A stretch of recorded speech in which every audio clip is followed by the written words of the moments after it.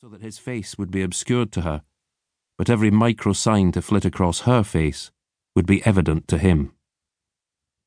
He heard floorboards creaking overhead and turned towards the staircase as a policewoman came down into the light. She looked bewildered. "What's going on?" Sheem told her they were setting up for the interview.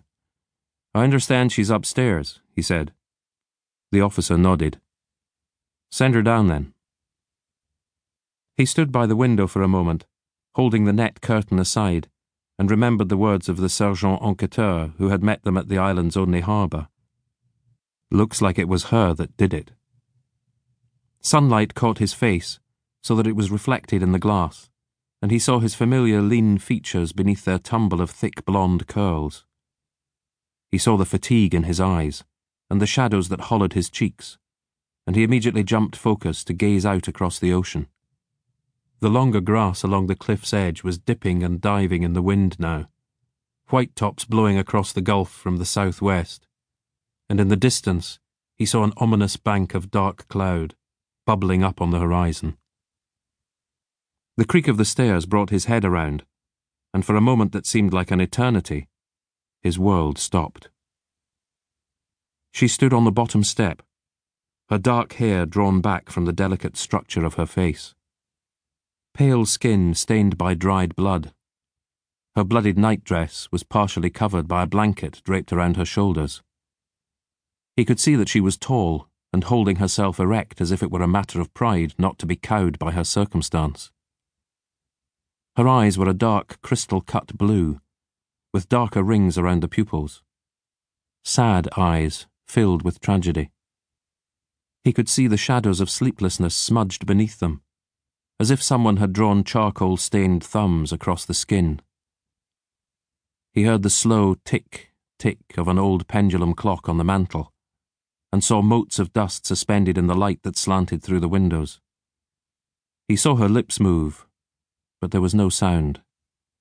They moved again in silence, forming words he couldn't hear, until he became aware suddenly of the irritation in her voice.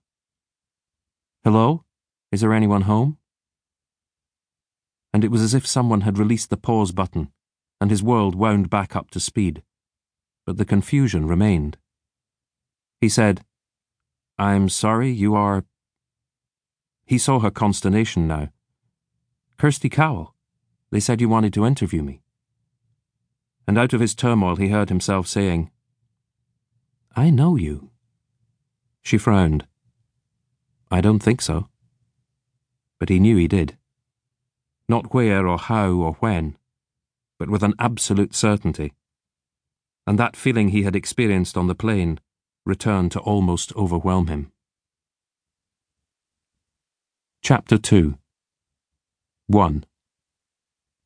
Hard to believe that just a few hours ago he had been lying in his own bed over 1,000 kilometres away in Montreal, arms and legs tangled among the sheets, sweating where they covered him, freezing where they did not.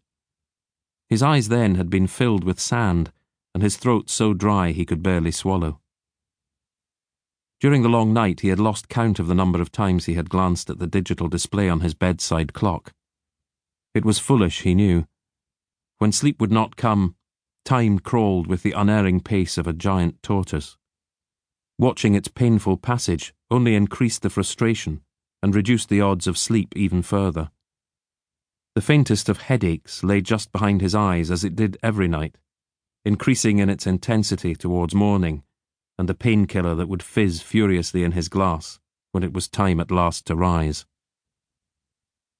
Rolling over onto his right side, he had felt the empty space beside him like a rebuke, a constant reminder of failure, a cold emptiness where once there had been warmth.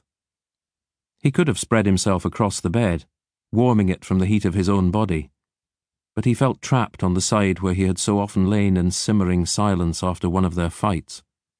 Fights, it had always seemed to him, that he never started. And yet through all the sleepless hours of these last weeks, he had begun to doubt even that. Harsh words endlessly replayed to fill the slow, dark passing of time. Finally, at the very moment he had felt himself slipping off into darkness, The trilling of his cell phone on the bedside table had